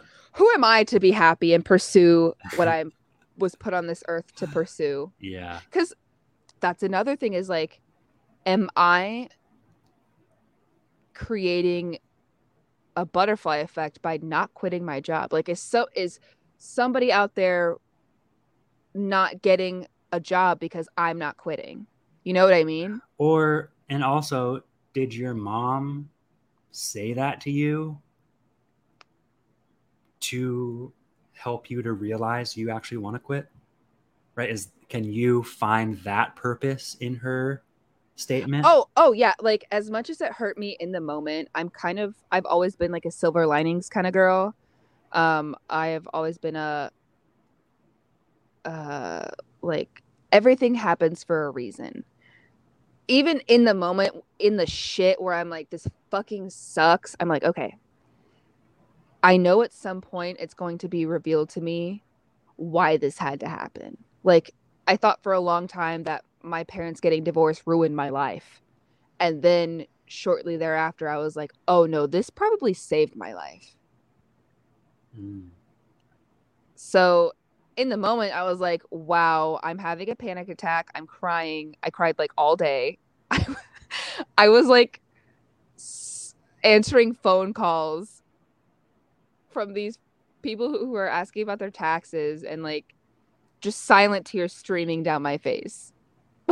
Wow. And I was like, this is kind of funny because that's how I deal with my trauma. But I realized like, okay, this showed me that my mom obviously doesn't support me, and not because that she doesn't want to, but probably because she doesn't have the mental capacity to. And, I'm thinking that like, if, in her recognition, right, if she had really heard you and supported you in that, then that would mean she would have to recognize that in herself. Yeah. To allow you, right, and to support you in that. Yeah, it's like that. The cognitive dissonance. That means an expecting of my misery. And I want to just say, that's how it is. Because if you are miserable and you want happiness, well, then what am I doing? Yeah. Why can't I have that? Shoot it. Yeah. Yeah. And then, Absolutely. You know what she would say? Well, because I have to take care of you all. And that's maybe true. Yeah, but But Yeah. my youngest brother is 15. Mm. He's like always booed up with his girlfriend. I'm almost positive he's upstairs right now with his girlfriend. Like he it's I get concerned for her, and I felt this way for a long time. I've been concerned for her when I realized like being a mom is her identity. And Right. unfortunately, that happens to a lot of mothers, especially single mothers. Mm. And what's going to happen when your last child moves out? Who are you then? And then you Yeah. will be forced to deal with that. Yeah, dude. And So, sometimes being forced to deal with it doesn't end in the ways that we want it to. So, yeah. Yeah, my parents got divorced while I was in Thailand. oh, So like fun. 3 years ago. And then my sister moved out like a year ago or so. And so it was like in the span of like 2 years, my mom went from having never lived without her youngest child, without living with her husband, to all of a sudden she is completely alone all the time. And Can drive a person mad. and like, you know, I think she's struggling with that because it's like, the community in her life was always just kind of the given. It was the fam. And Yeah. now like that's all dispersed everywhere and it's, short spurts of connection and she's like having to look at how much she isolated herself in the misery of an unhappy marriage, having to recognizing how much of her friendships she stopped putting care into because she just wanted to just hang out with my youngest sister and not address shit. And it was like this deep unhappiness that just like she was just checking out. And now it's like all she knows how to do is kind of check out from her life, by watching TV. And I'm kind of seeing like I feel like a camaraderie with her in a way where she's really become like just a person, like my friend. Yeah. Because it's like there's in the ways that we're starting to have a relationship that's not just her momness. I can see how it's like, yo, we're both figuring it out, dude. Yeah. Like, like, and I can see how much she feels like she doesn't have as many options. Like she's so ingrained in that all she can do is just wait it out. I'm just gonna go to work and I'll never find someone else and I'm just gonna get a dog and hang out with my dog and just watch the newest Living TV is show. futile. Like, Yeah.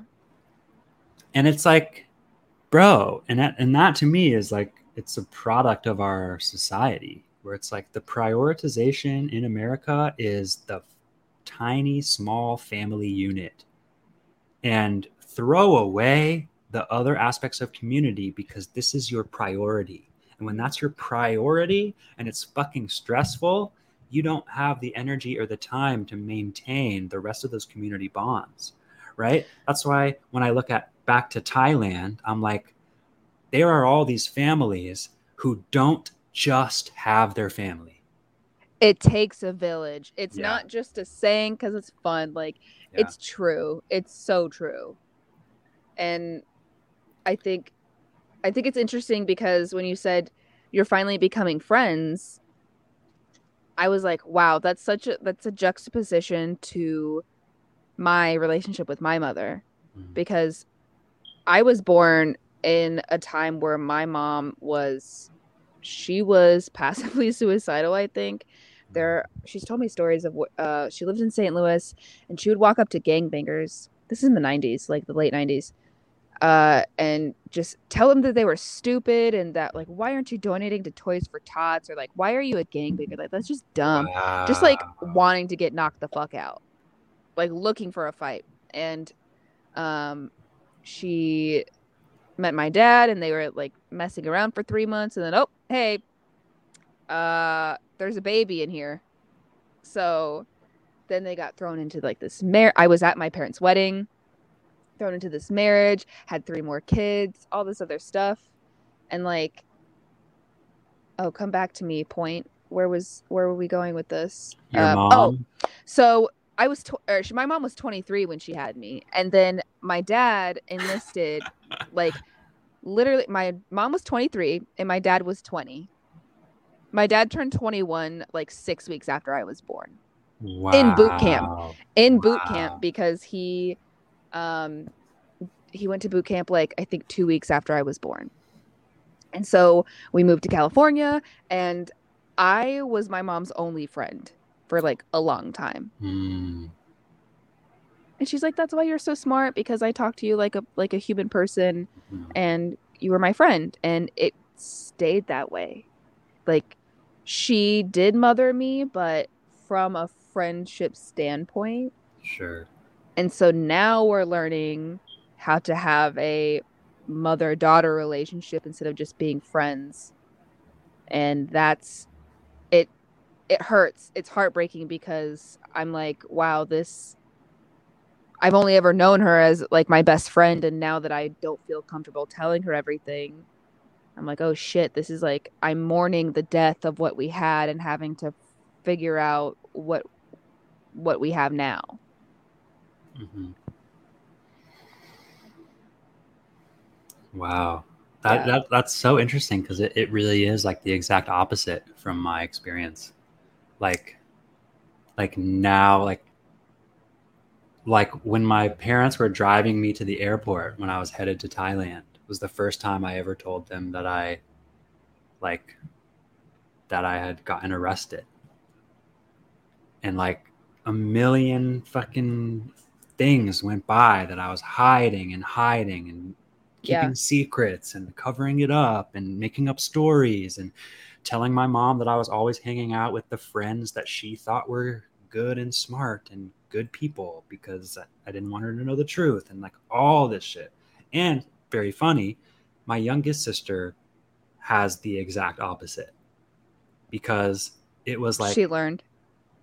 Well, it's similar to yours, because when me and my sister Madeline left the house was when my mom went into a deep depression, and then her only friend was Julia, my youngest sister. So she got that friendship, like overbearing, the best codependency friend mom, the codependent friend mom. Because that's what it is, really. Yeah. It's emotional codependency. I think a term that's used for is emotional incest, but I don't really like that term. Yeah. It is kind of true though, and I am glad that we were friends, because I felt safe telling her everything growing up, and that's so important for somebody who's coming into adulthood and like trying to figure out the world like that. Yeah. And I didn't have to hide anything from her. I didn't get into anything crazy. Like, I never got into crazy drugs or crazy parties or anything like that, because when I was like 13, my mom was like, hey, this is weed, let's smoke it. And I was like, she's like, I want your first experience with weed to be with me. Wow. And because I put it together, I grew up around it. What a move. That is a really cool move, I think. Well, and it's like super ingrained in my family, like on both sides of my family. When I, like, how do I put this without incriminating anybody? I grew up around it, but mostly. So I remember, I have memories of one of my uncles rolling joints. Like, I remember from such a young age, I'm talking like 5 or 6. I remember him rolling, like, I thought it was green tobacco.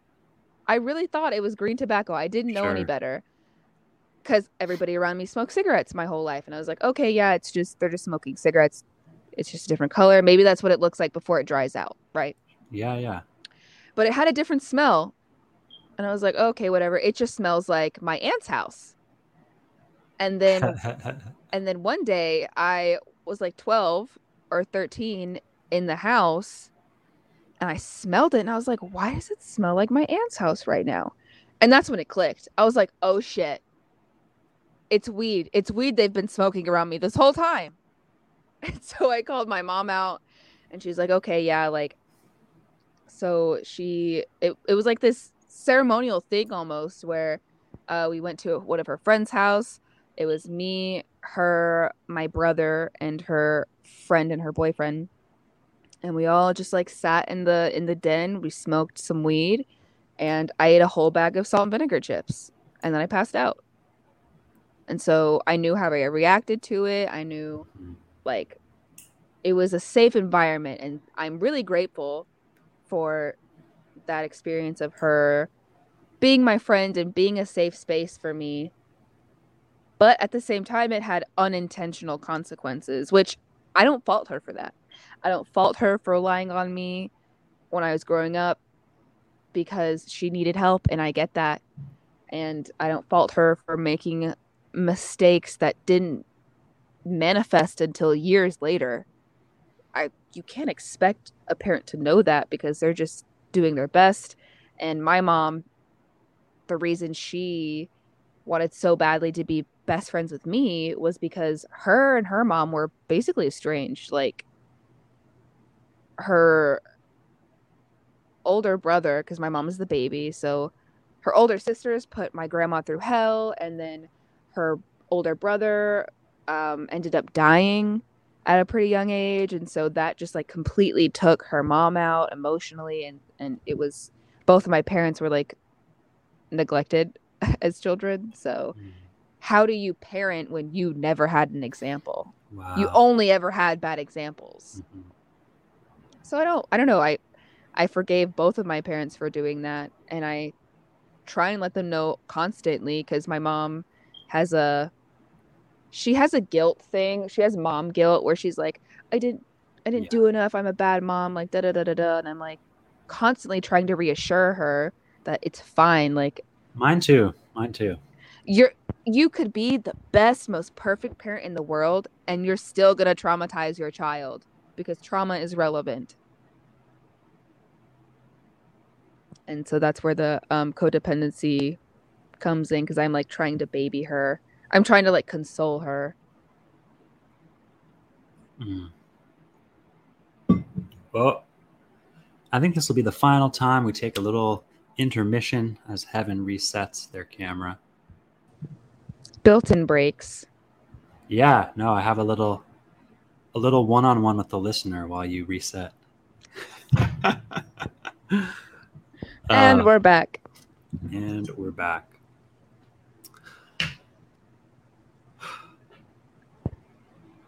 Well, I want to say, like, thanks for being open to this and for responding to me today, and for stitching my video and adding your perspective to my video. This was a dream come true. I do this all the time with myself in my bathroom or when I'm cleaning because it helps me focus. Yeah. And I was just waiting for the day that somebody invited me onto their podcast. And the day came. I was so excited. I was like, yay. Finally manifested. I know. I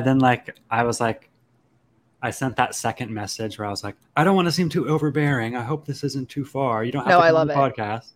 I'm a very intense person. I have a Scorpio moon, and so I'm very, very intense. Well, look, next time we chat, I'd love to talk more about human design, astrology. Let's get into it. I would love to see your chart. Oh, yeah. Are you a Gemini? Are you a mutable sign? When's your birthday? I'm a Gemini. Oh, fuck yeah. I was like, this person's a Gemini. I could just tell. Totally. I'm a Sagittarius. Okay. My sun sign's Sagittarius, so we're sister signs. Mm-hmm. We're two sides of the same coin. One of my youngest brother is a Gemini, and so was my mom's mom. Cool. Yeah. I'm also a projector in human design. Work. Okay, I was wondering because you were like, yeah, I'm always having to like invite other people to do things, like always inviting people, and I was like, I bet you he's a projector. Wait. Projectors are the other way around, actually. That's why I was like, hello. And that's why me learning from my roommate where I was saying yes to all her invitations. And my roommates now, my partner Lane, who is a manifesting generator, she basically invited me into her life. Like she had to Love be like, it. I want you here. Come with me. Live with me. Come, let's do this thing. Like her and I are about to, we have 2 episodes of a podcast out. We've lost our momentum, but we're about to do some real shit together. And yeah, I mean, it's really helped me. And the biggest thing is that I just realized how hard I've been on myself for not having like an engine to just be working. And, you know, the way that I've always looked at that is just with shame and guilt and I'm bad. I need to work harder and all this stuff. And I'm just seeing now how it's like I can just let all of that go and come to you. Yeah. Yeah, I think Yeah. I'm not super, because I learn about human design passively, because I have I don't know if you know them, Bronx on Twitter and TikTok. Their at is Tarot by Bronx on both platforms. Oh yes, I know Bronx. I Yes. love Bronx. I know Bronx. They're one of my favorite They talk about individuals. human design? Oh yeah, yeah. Okay, I've only seen their YouTube tarot videos. Yeah, I think they've really been into projectors recently. They've been Okay, tweeting, I'm literally about to go check that out. Yeah, I love Bronx. They're one of my favorite people. I got to meet them actually last year around this time, and they gave me a reading. I won a reading from them, and I'm just obsessed with them. I always shout them out because they're great. So they do human design, and so does IJDE. It's at IJAADEE on Twitter. She is actually private, unfortunately, but Bronx has a lot of good human design content. And that I get their tweets sent to my phone, so that's how I'm literally like reading these tweets notifications on my phone, and that's how I'm retaining the information. But I think they just released like a human design PDF, like a book PDF. So I need to like physically take notes, and I'm trying to apply that to how I'm living life, because I'm a manifesting generator. So I have all these ideas, but I have a hard time following through, and I'm trying to follow what excites me. Yeah. Yeah, that's huge. Well, if you think of it, and I'll ask you to like, if you want me to put a little bio, any socials or anything for the podcast description. Oh yeah. Just send me that.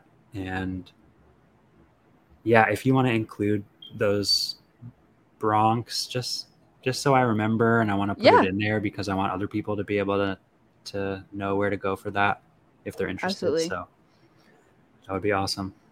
Yeah, this is a pleasure. Thank you so much.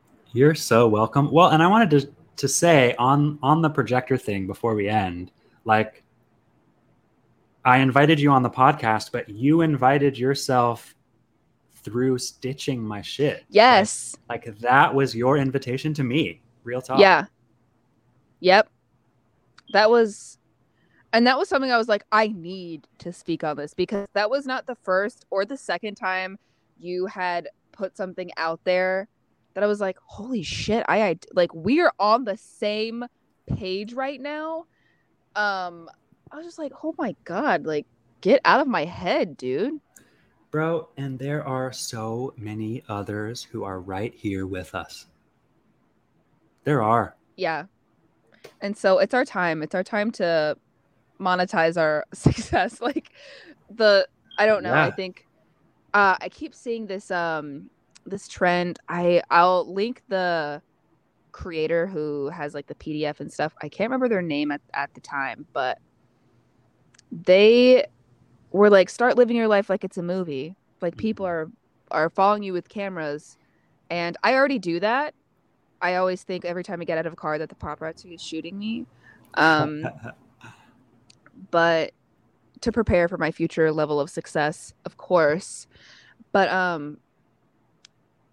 they're like, or actually film yourself doing stuff. And I was like, wait, that's actually a great way, because it's like you're like, oh, I really like doing this thing, but then you assume that the effort to do the thing, like creating in any capacity, music, content, whatever, I love doing this, but I just don't know if I have the energy to do it. But then you like accidentally start doing it, you're like, wait a second.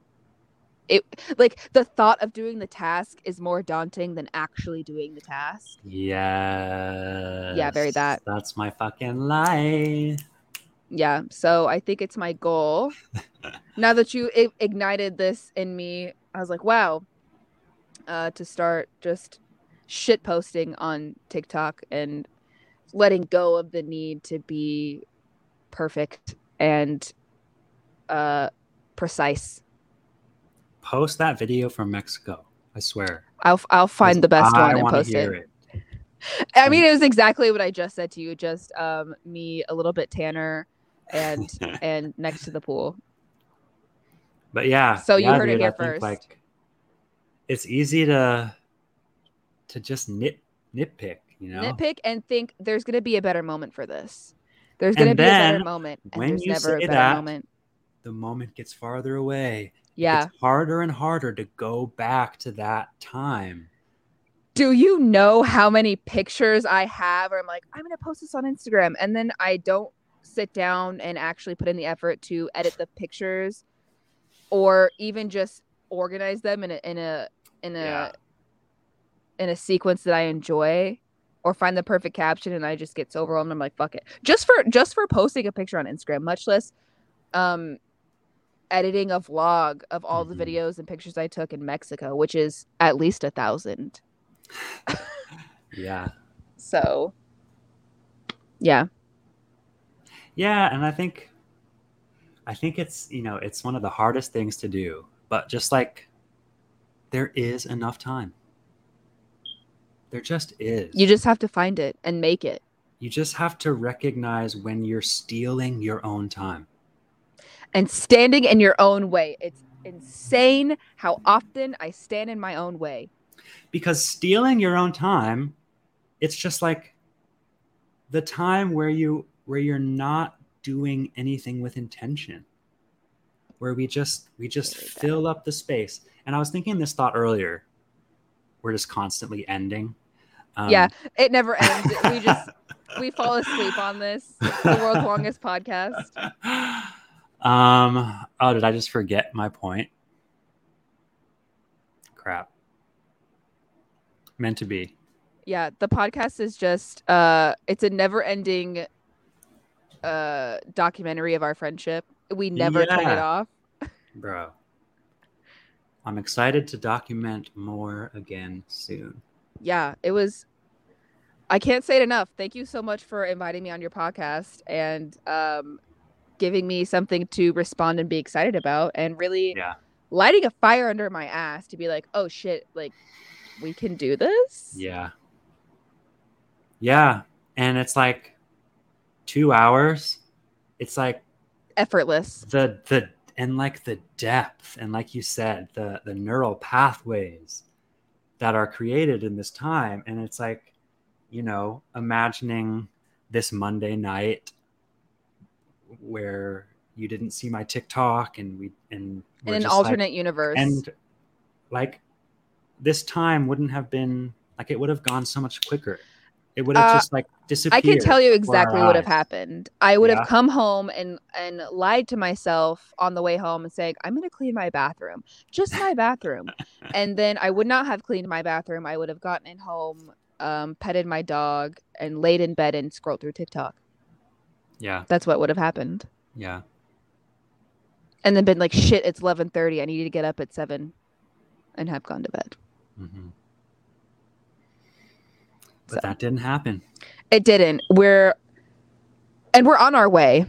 Yeah. Like, today is the beginning of the rest of our lives. And today is the rest of our lives. Yes. because it just is. Like today is all there is. Today's never ending because like Yeah. there is no tomorrow. No. There's only the present moment. And sometimes when I focus in, I saw a tweet. They were like, "Do you ever just see shit in 4K? Like, you ever just see reality in 4K?" And I'm like, "Yes," and it trips me the fuck out. Like all of a sudden, everything gets clear because I have to wear glasses, and sometimes I'll just be living my life not wearing my glasses, and I'm like, I can see. And sometimes I think I'm cured, and then the next day I have to put my glasses back on because I need to look at tiny little numbers on a computer screen. Fun. Not for long. Ayo. Ayo. So Awesome. I just don't want this to end. I think we're just delaying the inevitable. Well, let's end here so that then we can do another one next time. I would love that. Awesome. Us keeping each other committed and responsible. Yeah. That's what we're here to do. Well, on that note, I'm so excited that this is the beginning of a beautiful friendship. Me too. And I'll see you on the other side. Yes, indeed. Thank you so much. Have a wonderful evening. Thank you. You too. And be your stream of conscious best. Amen. Bye, Heaven. Bye, Wes.